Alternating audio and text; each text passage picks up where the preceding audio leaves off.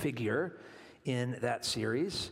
And you know that one of the most memorable lines given in that series about Aslan is that he is not a tame lion. He is not safe. But if you read through the first book, the Lion, the Witch, and the Wardrobe, he really mostly seems fairly tame and fairly safe. He's tender and kind to Lucy and Susan. He is encouraging to Peter. And even if he is a bit stern to Edmund for his rebellion, he actually gives his life so that Edmund can be rescued. He appears to be kind and tender and gentle. But if you keep reading in Lewis's series and you get to a little book, one of my favorite books in that series called The Horse and His Boy, you will begin to see a different picture of Aslan. You'll watch as Aslan terrifies two young children named Shasta and Arwen. You'll watch as one of them is scratched by his claws on the back. You'll watch as one of them is scared in a cemetery, and you'll read that story and you'll begin to wonder, maybe he really isn't safe or tame. And really, it's only in zooming out and seeing the entire story that you begin to make sense of why Aslan in that story behaves as he does. I think perhaps something kind of similar is happening in today's passage when we look at Jesus Christ. If you're honest and you listened to the scripture reading a moment ago, you might have wondered if Jesus is just having a bad day, maybe a little bit grumpy. He walks into the temple and drives out money changers. He says to a fig tree, "Be cursed," and the tree withers up and dies. What in the world is going on? Jesus is not safe. We've said that before. And it's certainly something that we've seen as we've studied Matthew's gospel. And yet, most of the time so far, he seems to be gentle and tender and kind. And yet, here we are on the Monday morning leading up to his crucifixion, and Jesus seems to be going haywire. What's going on? Begin to understand what Jesus is doing and why, when we zoom out just a bit and get the scope of what's happening. See, as Jesus is walking into the city of Jerusalem, he is not merely walking into the city as he's preparing to eventually die. He is fulfilling prophecy after prophecy, one after another. We saw some that he fulfilled last week. This week, he's fulfilling a prophecy made 500 years earlier by a prophet named Malachi.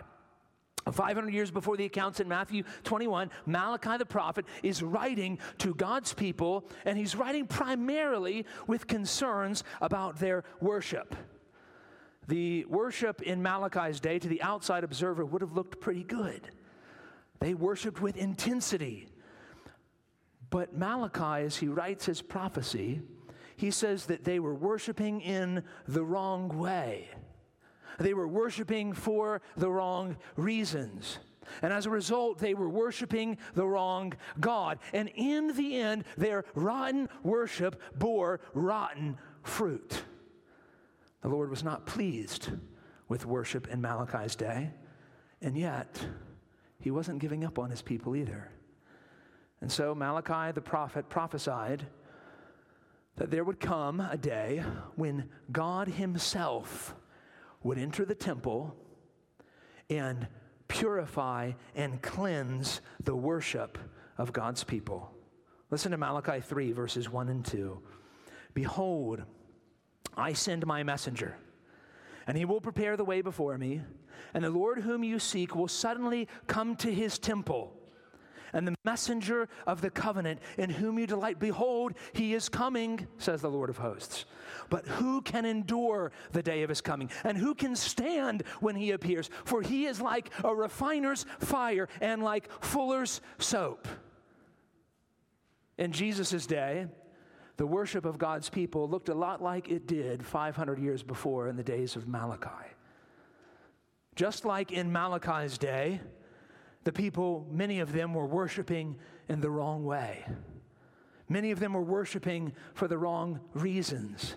And as a result, they were worshiping the wrong God. And in the end, their worship, their rotten worship, bore rotten fruit. So Jesus' first order of business when he enters Jerusalem is to walk into the temple like Malachi predicted and to cleanse it like fire and soap.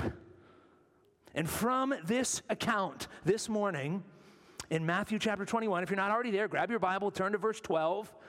It'll help you if you're following along in your Bible. We're going to learn this kind of big idea from our text this morning. We will be seriously wrong about worship unless we carefully follow Jesus.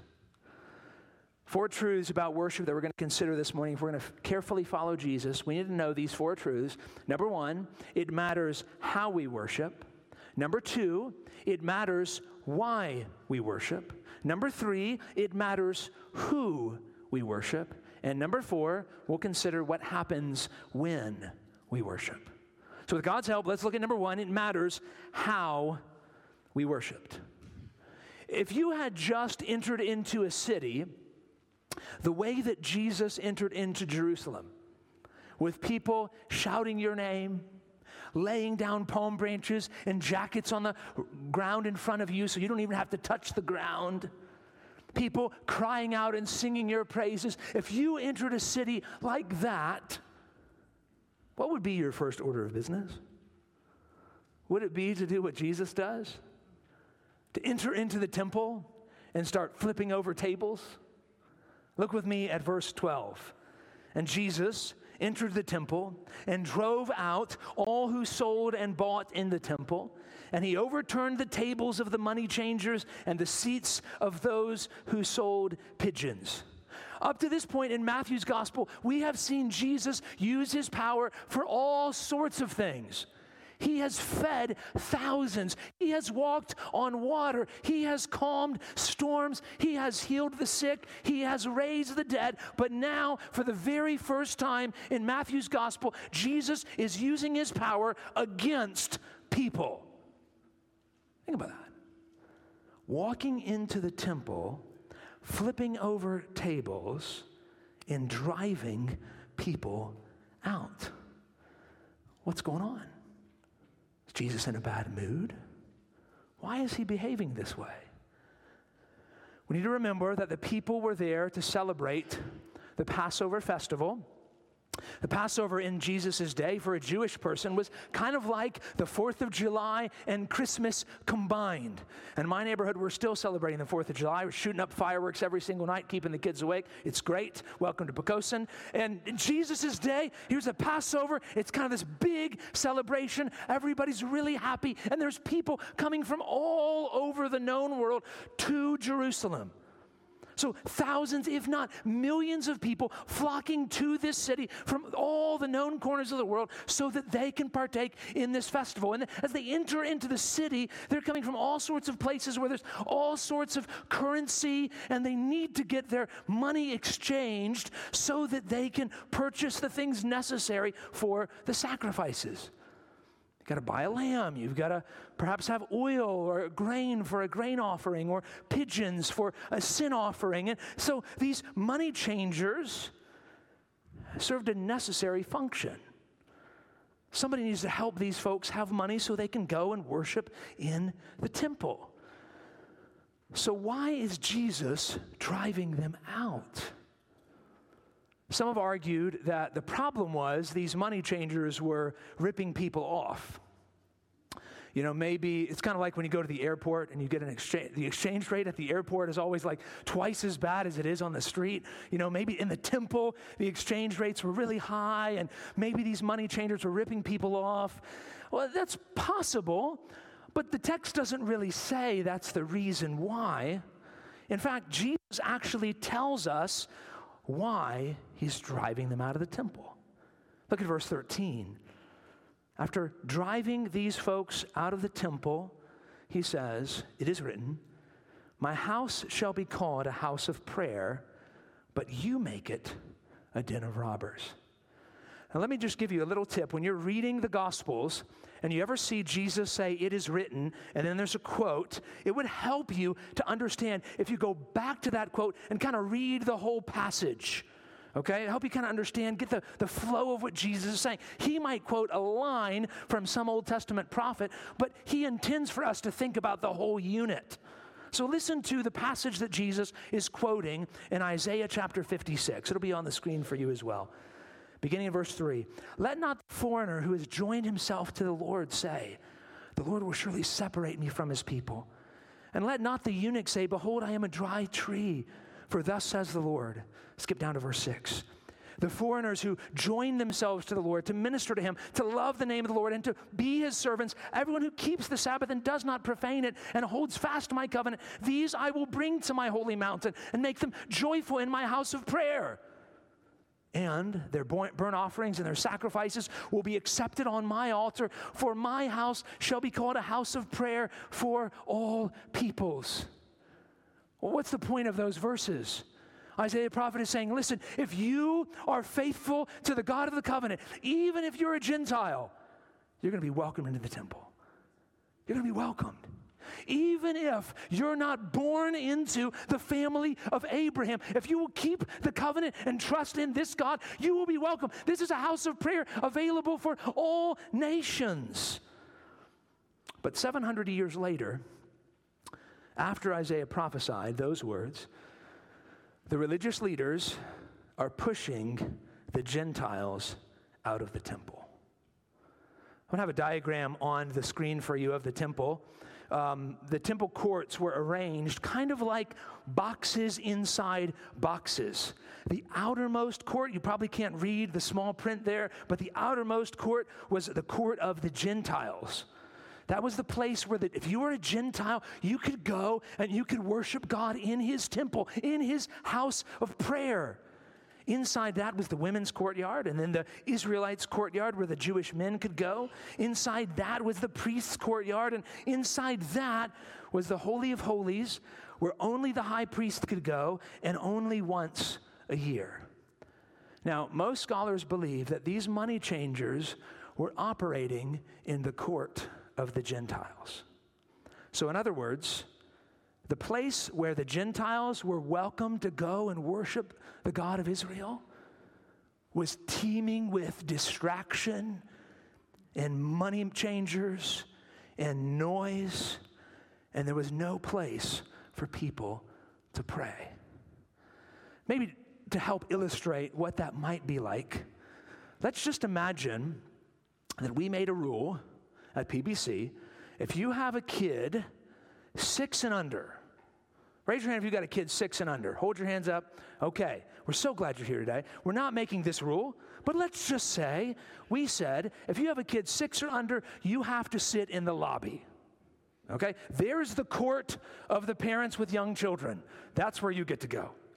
And let's just say, to try to help, the kids have something to do in the service, let's put, those little carousels they used to have outside of Kmart, with a little, you put a quarter in. You guys know what a quarter is? Or it's a little coin. You put a quarter in before credit cards, and there's this little kind of carousel sort of thing, and you go around and make some noise, and the kids can kind of stay occupied on that. Let's put some bouncy houses out there in the lobby, too, and let's have some, a little coffee shop where you can get caffeinated before you come in here. All of a sudden, what's happening to the parents of 6-year-olds?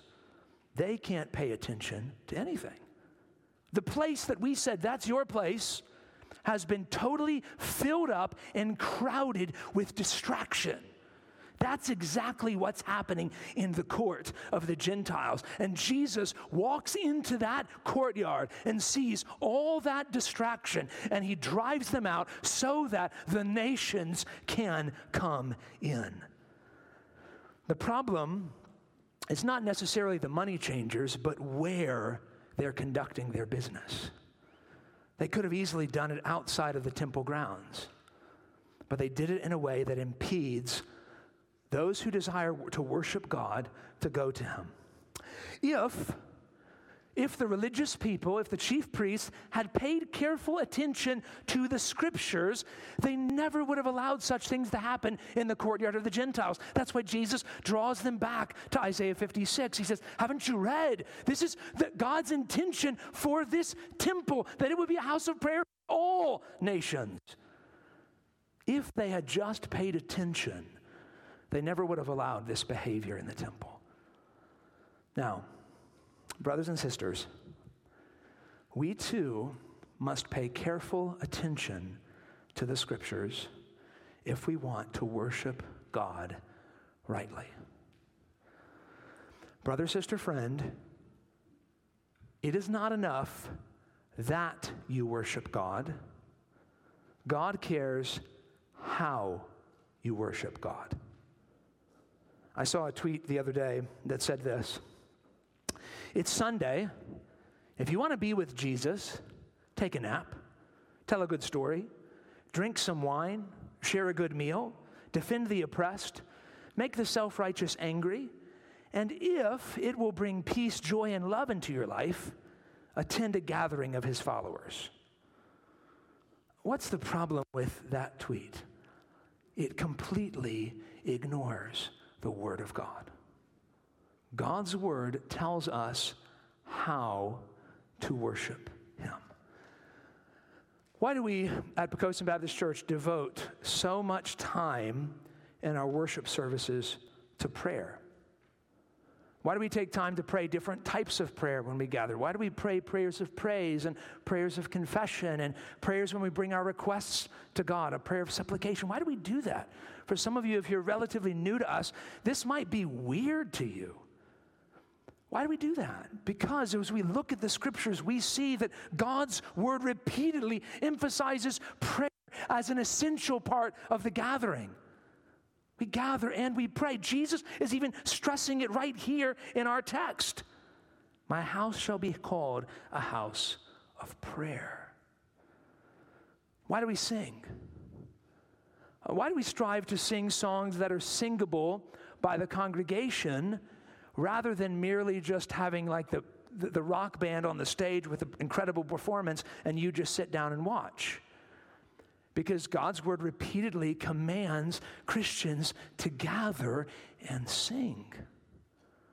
Why do we read so much scripture in our meetings?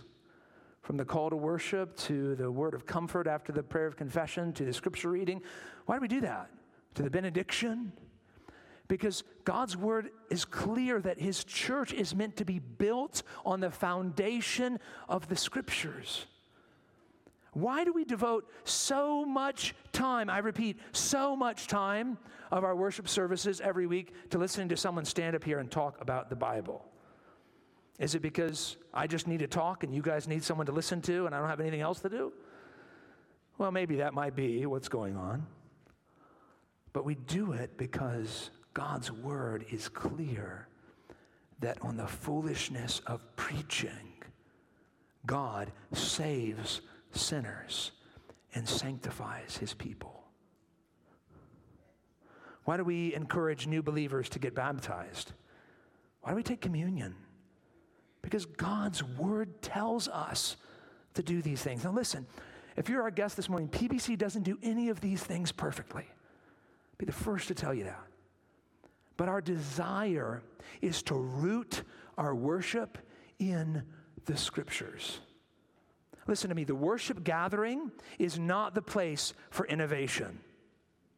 The worship gathering is not the place for experimentation. It's not the place for pragmatism. It's the place for obedience. Why do we do these things? Because God's word commands it. If we fall short of the standard in his word, then may Jesus walk into these doors and do the same thing that he did in the temple 2,000 years ago. Because we have no business gathering in here and calling it church if we're not going to follow what Jesus tells us to do. It matters how we worship. Number two, it matters why we worship. It matters why we worship. Picture the scene at the temple that day. The money changers, the religious people are running out of the building. Tables are flipping. Pigeons are flying everywhere. People are screaming. Dust is probably kicking up everywhere. It's just chaos and craziness. And as everybody, or all these people are running out of the temple, there's a group of people walking in. Isn't that interesting? Like the firemen walking into the fire as everyone is running out. Look at verse 14. And the blind and the lame came to him in the temple, and he healed them. In Jesus' day, some religious leaders placed severe restrictions on the handicapped. They would say maybe something like this: if you want to be in this temple, you have to use the special kind of crutch that's sanctified and not unclean, or sit on this special kind of cushion, and then you're welcome. There was one group of religious leaders in Jesus' day that wanted to kick out the blind and the lame out of the temple entirely. And so perhaps many of these broken men and women are on the outskirts of the temple, and all of a sudden, as Jesus is driving people out, they're coming in. This is, by the way, Jesus' final official healing miracle. We will watch him repair a bloody fallen ear a little bit later this week in Matthew's gospel. But where Jesus actually devotes time to the ministry of healing people that come to him, this is the final time we see it in Matthew's gospel. So why does Jesus welcome these men and women and drive out the others? Why welcome some and not others? Here's the answer, I think. One group recognized their need, and the other did not. Jesus tells a story that illustrates that in Luke chapter 18. He says, 2 men went up into the temple to pray, one a Pharisee and the other a tax collector. The Pharisee, standing by himself, prayed thus: God, I thank you that I'm not like other men, extortioners, unjust, adulterers, or even like this tax collector. I fast twice a week. I give tithes of all that I get. There's one man. And then Jesus says, but the tax collector, standing far off, would not even lift up his eyes to heaven, but beat his breast, saying, God, be merciful to me, a sinner. And then Jesus summarizes the story for us. He says, I tell you, this man, the tax collector, went down to his house justified, declared righteous, rather than the other. For everyone who exalts himself will be humbled, but the one who humbles himself will be exalted. So here's the lesson, brother, sister, friend. If you come to worship seeking to impress God or other people, your worship will be rejected. But if you come here to this gathering of God's people, humbly recognizing your need, your worship will be received. So let me ask you, brother, sister, friend, why are you here? Are you here thinking that you've arrived? Or because you know that you haven't? Are you here to impress? Or because you need Jesus? The crippled men and women that are entering the temple in verse 14 are a picture of how every one of us must come to Jesus. We leave our old life behind and we turn to Jesus alone for rescue.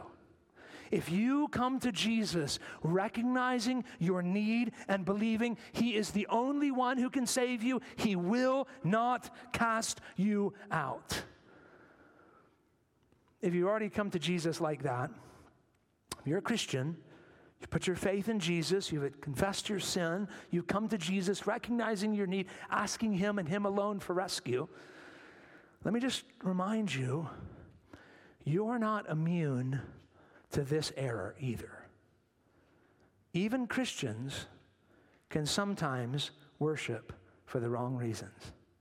Do you know that? Christians, I think, more often than we like to admit, sometimes suffer from spiritual amnesia. We think that these worship gatherings, we tend to think of them more like a job interview than a hospital visit. Think about the difference between those two things. When you go to a job interview, what do? Put on your best outfit. Put on some extra cologne or perfume. Make yourself nice. Check your teeth. Make sure there's no lettuce in your teeth. You put on deodorant, right? Take a shower. You put your best foot forward, right? And while you're there, you're going to kind of talk yourself up. Right? You're not going to talk about the time you got fired from a job doing night cleanup because you were playing basketball on the clock. It's an oddly specific story. I don't know where that came from, but that's another thing. You talk about all the great things you accomplished in the workplace, right? I did this, I did that. You go there, job interview, best foot forward. Here's all the good things I've done. Here's who I am. What about when you go to the hospital? Man, you're rocking sweats and that holy t-shirt that your husband or wife has been pleading with you to get rid of. You're not worried about deodorant. You don't need to brush your teeth or shower. You don't care. And when you're there, you're telling everybody about how horrible things are. You want to show that doctor or those nurses just how bad things are. Why? So you can get help. Something happens in the mind of a Christian when we get spiritual amnesia. We begin to think that this is more like a job interview than a hospital visit. When you walk into this room as a Christian, you ought to walk in this room aware of your need. Now, I'm not saying walk in here with your sweats and your holy t-shirt and don't put on deodorant. Okay? Please do all those things. But I am saying this. If somebody asks you, how are you doing? Don't lie and say, I'm too blessed to be stressed. With a fake smile, pretending like everything's fine. Tell the truth. I'm struggling. I'm anxious about this or that. I'm really feeling bitter about this or that. But don't stop there. Say to that brother or sister, as you're open about what you're struggling with, would you pray for me? Would you help me? Would you help me think through how to respond rightly and think rightly about this? Because you're, at the hospital, you tell everybody all your problems. Why? So you can get help, not just so people feel sorry for you. In the same way, when we gather here, let's be open and honest about why we're here and who we are and what we're dealing with, and ask our brothers and sisters to come alongside us and help us. It matters who we worship. It matters why we worship. Number 3, it matters who we worship. If you were to ask any self-respecting Jew in Jesus' day, who is the Passover about? They would say it's about God. This is a celebration of how God rescued his people from bondage to Egypt. You just go back to that story. You read it in the book of Exodus, and you watch how God rescued his people through 10 plagues. These were not anything that the people of Israel could have done for themselves. God did this. God rescued his people. And so they gather into the city of Jerusalem on Passover to remember the rescue that God provides. They worship God. So it wouldn't be surprising then that some of the religious leaders in Jesus' day are a bit frustrated, because it looks like to them that some of the people are worshiping a man.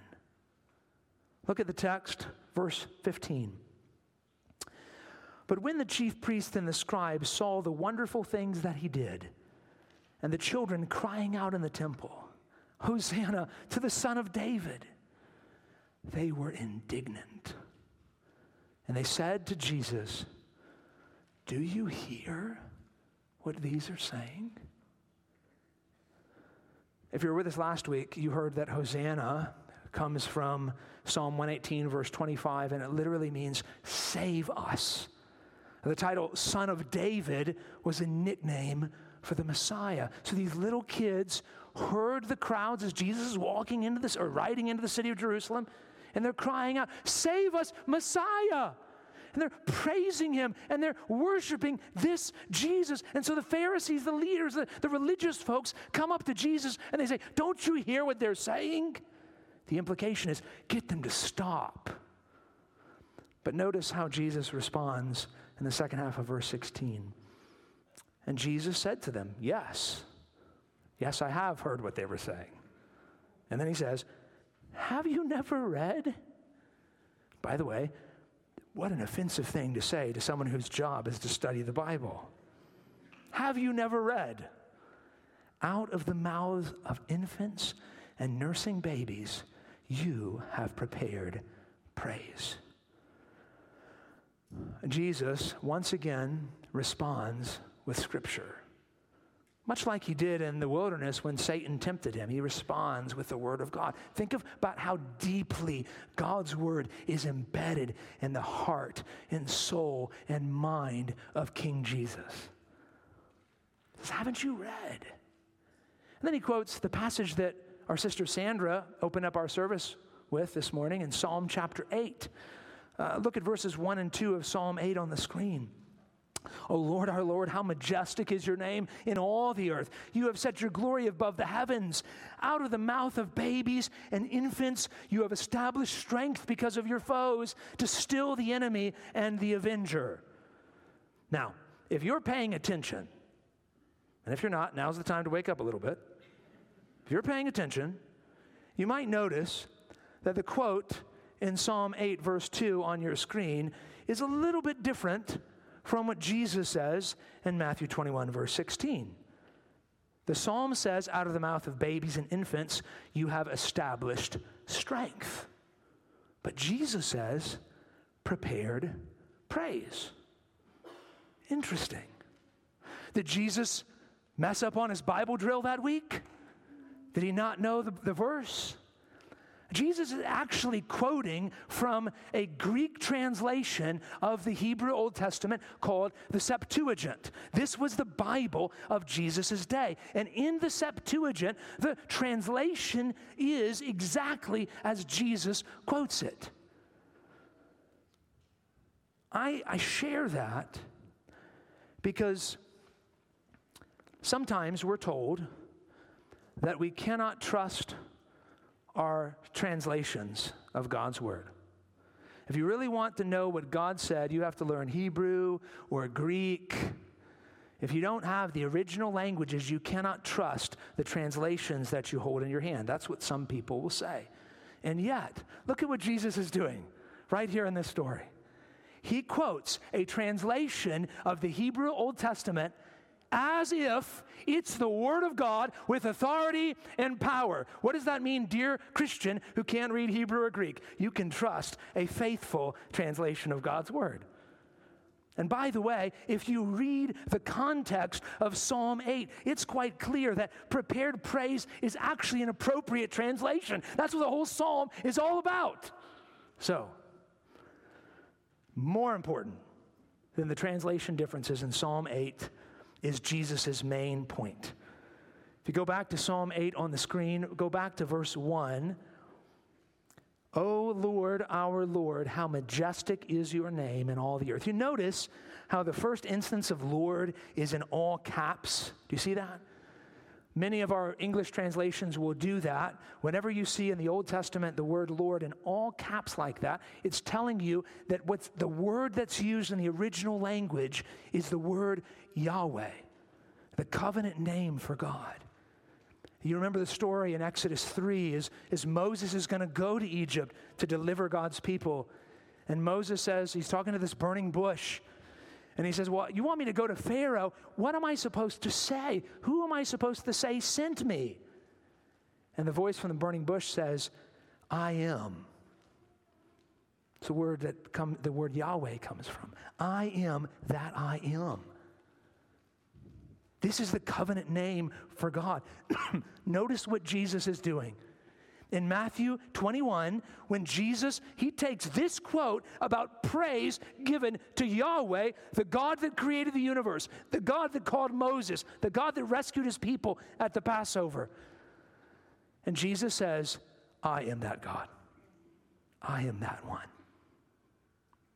It's perfectly appropriate for these little children in the temple to worship me as God because I am.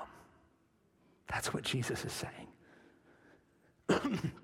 In a few days, the religious leaders are going to condemn Jesus to death for the sin of blasphemy, for claiming to be God. Maybe this is the moment when they first decide that's why we're going to arrest him. That's the charge.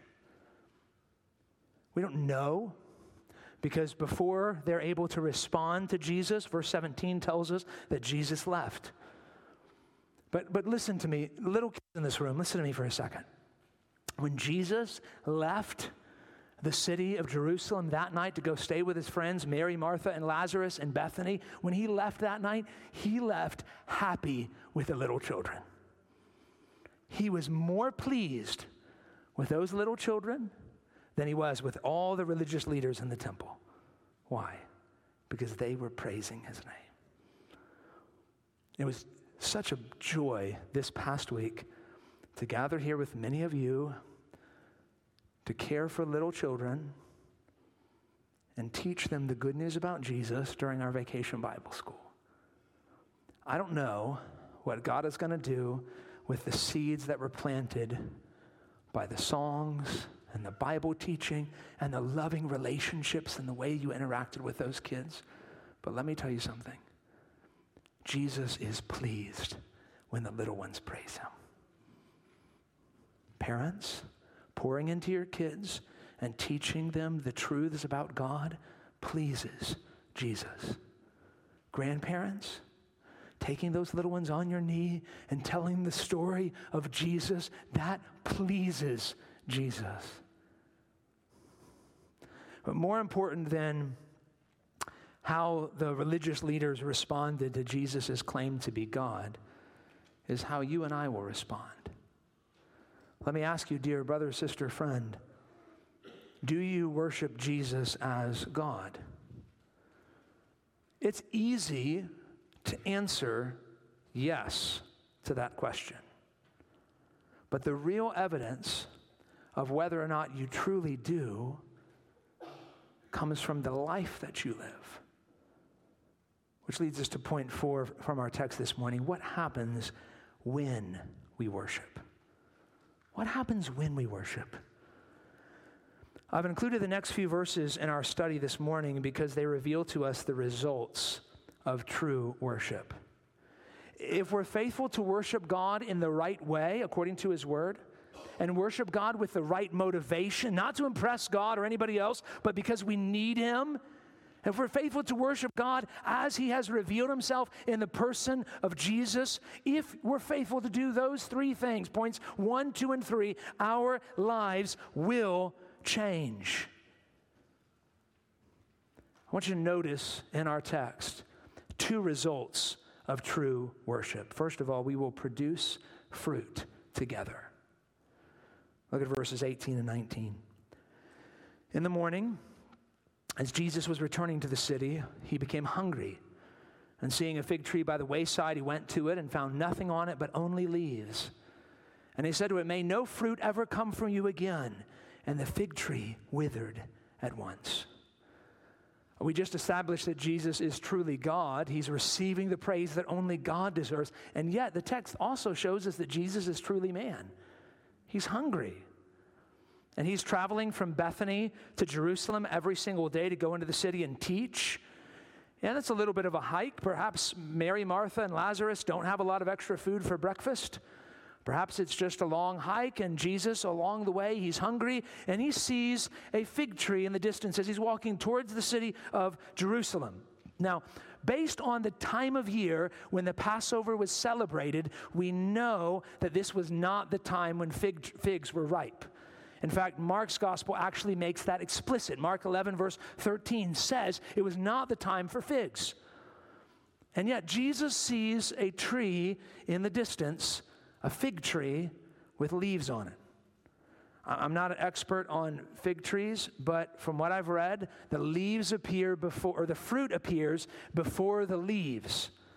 So if you see a fig tree with leaves on it, then there should be fruit on it too. So Jesus sees a fig tree, it's got leaves on it, it should have fruit on it. He goes up to the fig tree and there's no fruit, and so Jesus curses the fig tree. Up until this point in Matthew's gospel, every single one of Jesus' miracles has brought blessing and grace. This is the first miracle that Jesus performs that brings a curse. Why? Is Jesus hangry? I mean, we can relate to that, right? You ever been so hungry you just start taking out your anger on whatever the smallest thing near you is? You're kicking the tires of your car, or kicking the dog, or yelling at a little kid. The scriptures are clear that Jesus is without sin. Listen to Hebrews 4:15. We do not have a high priest who is unable to sympathize with us with our weakness, but one who is in every respect has been tempted as we are, yet without sin. Jesus' anger when cleansing the temple was not sinful anger. It was a righteous anger. To care for the Gentiles wanting to enter the temple, to uphold the glory of God and how he ought to be worshiped. Here with the fig tree, I don't think Jesus is angry at all. I think Jesus is doing this to make a point. It's significant that the cursing of the fig tree happens immediately after his interaction with the religious leaders in the temple. Here's the point that Jesus is trying to make. You better not promise fruit and deliver none. That's his point. The leaves on the fig tree were a false promise. They made the tree appear fruitful. But on closer inspection, there wasn't any genuine fruit on the tree. Just like the religious leaders in Jerusalem, their religious activity made them appear fruitful. But on closer inspection, they had no good fruit. So what's the lesson for us? What fruit, Christian, what fruit can you or others point to from your worship of Jesus? How has your time in God's Word changed over the past few years or since you became a Christian? How has your faithfulness to God's people changed over the past few years? Are you nearer to his people now or more distant from his people than you were a few years ago? Are you living like you believe that Jesus is God? It's one thing to say, oh yeah, Jesus is God. I believe that. But what if we looked at your finances? Would that be evidence that you really believe that? Or how you relate to the opposite sex? Or your thought life? Or how you speak to other people? Or how you parent? If we looked at those nuanced areas of your life, would there be evidence that you really believe that Jesus is God? Or what if we looked at your anger? Would we see good fruit in your life? Are you getting angry about the things that make Jesus angry? Are you handling your anger the way that Jesus handled his? Let's be careful, brothers and sisters, though, not to only think about bearing fruit as individuals. We have an individual responsibility to bear fruit. You, Christian, you must bear fruit. But the biblical picture is that we're going to bear fruit together. As God's people, we do it together. One key place where this is seen is in John 15, verses 6-8. Jesus says, if anyone does not abide in me, he is thrown away like a branch and withers, and the branches are gathered, thrown into the fire and burned. If you abide in me, and my words abide in you, ask whatever you wish, and it will be done for you. By this my Father is glorified, that you bear much fruit, and so prove to be my disciples. You notice every time the word you is underlined on your screen, it's actually a plural you, what our southern friends would call y'all. what's Jesus saying? If you call yourself a Christian, you will bear fruit. But you don't bear fruit alone. You abide in Jesus, yes, but you abide in Jesus alongside his people. We bear fruit together. This is one reason why the local church is so important. If you show me a Christian who is not bearing fruit, I will show you someone who is likely disconnected from the local church. We're called to bear fruit together. Second result of true worship is that we will exercise faith together. Look, beginning in verse 20. When the disciples saw it, they marveled, saying, "How did the fig tree wither at once?" And Jesus answered them, "Truly I say to you, if you have faith and do not doubt, you will not only do what has been done to the fig tree, but even if you say to this mountain, be taken up and thrown into the sea, it will happen. And whatever you ask in prayer, you will receive if you have faith." So the disciples asked Jesus, how did this happen? Jesus says, if you have faith, you can move mountains. Now, remember, we said a couple weeks ago that moving mountains was a popular metaphor in Jesus' day for overcoming obstacles. It was a figure of speech. So Jesus is not promising that you can stand before a mountain and believe enough and move it. His point is that whatever obstacles are in your life, Christian, you can overcome them with faith. But once again, there's something important going on with the pronouns in these verses. Every time our English translations say you, it's plural in the original. So verse 21, truly I say to y'all, if y'all have faith and don't doubt, y'all will not only do what has been done to the fig tree, but even if y'all say to this mountain, be taken up and thrown into the sea, it will happen. And whatever y'all ask in prayer, y'all will receive if y'all have faith. What's the point?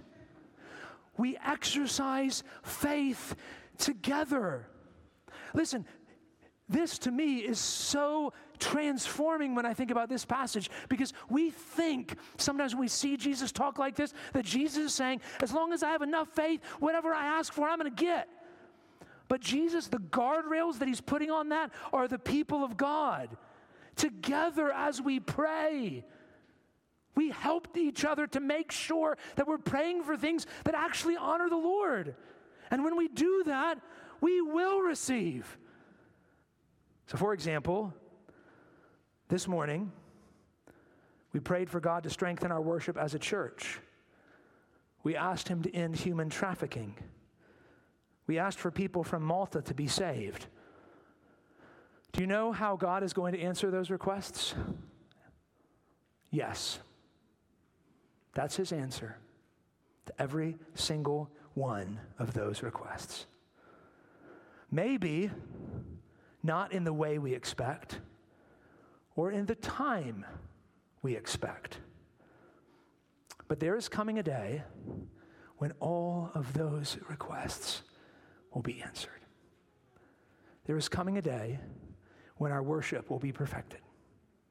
There is coming a day when never again will an image bearer of God be taken from their family and used for evil purposes. There is coming a day that when all who would do such things will stand before their judge. There is coming a day when people from every tribe and nation and tongue and language, including people from Malta, will bow before King Jesus and say, "Worthy is the Lamb who was slain." All of those requests are yes in Jesus. So as we pray, brothers and sisters, and those, especially those longer prayers, we might be tempted to check out. Can I plead with you? Lean in and say, "Jesus, yes, do this and more." Jesus says that if we're truly worshiping him, we will exercise faith together. By the way, when Jesus talks about doubting, he says, if you have faith and do not doubt. On our own, we're so prone to doubt, aren't we? But what happens when we're together? When you doubt, who encourages you? Your brother, your sister, your church family, and together our faith is strengthened. In The Magician's Nephew, C.S. Lewis tells the story of the creation of Narnia. And much like our own world, evil entered Narnia shortly after it was created. And it came through the sin of a male human being, through the foolishness of a boy named Diggory. Towards the end of the story, Diggory has to face Aslan and give an account for his evil, for his actions. And eventually, Aslan says this to Diggory: "Do not be cast down. Evil will come of that evil, but it is still a long way off, and I will see to it that the worst falls upon myself." As Jesus walks into the temple, fulfilling the prophecy that Malachi made 500 years earlier, he's also pointing us forward to how the worst of that anger will fall upon himself. On Monday, Jesus casts out the robbers from God's presence so that the Gentiles, the broken, and the outcast can enter in. And on Friday, Jesus was crucified as a robber between two thieves and was cast out of God's presence. Why? So that the Gentiles, the broken, and the outcast could be brought in. On Monday, Jesus cursed a fig tree to show what would happen if God's people don't bear fruit. And on Friday, Jesus became a curse by hanging on a tree to make it possible for God's people to bear good fruit. The worst came upon himself. So if you're in this room and you're not a follower of Jesus, you'll never be able to worship rightly until you look first to the cross of Jesus. And if you're in this room as a follower of Jesus, your hope to worship rightly comes not from your own strength, but from the cross. Would you pray with me? Father, we thank you for the gift of Jesus, your beloved Son. We thank you that he is not safe, but he is good. Jesus, we thank you that the worst fell upon yourself. We thank you that you endured the cross, despising the shame. And Father, as we seek to worship you in the right way and with the right motives and according to your word, we pray that we would do it by looking to the cross. In Jesus' name, amen. Would you stand with me as we sing together?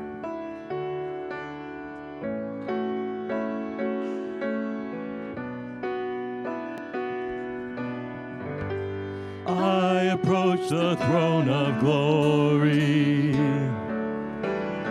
Nothing in my hands I bring, but the promise of acceptance from a good and gracious King. I will give to you my burden, as you give to me your strength. Come and fill me with your Spirit, as I sing to you this praise. You deserve the greater glory. Overcome, I lift my voice to the King in need of nothing. Empty-handed I rejoice. You deserve the greater glory. Overcome with joy I sing. By your love I am accepted. You're a good and gracious King.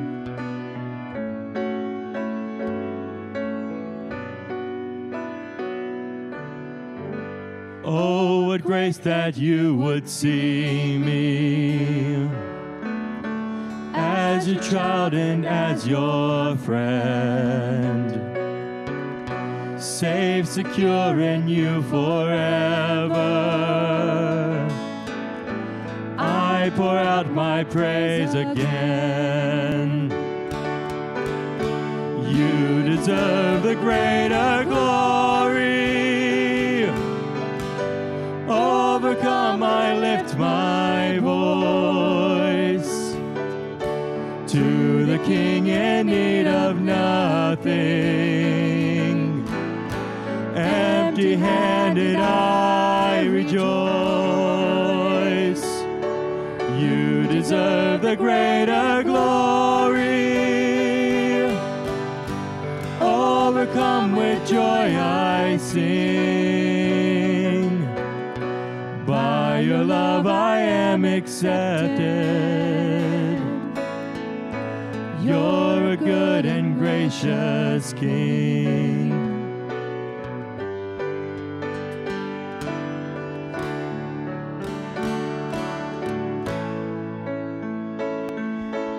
Holy, holy, Lord Almighty, good and gracious, good and gracious.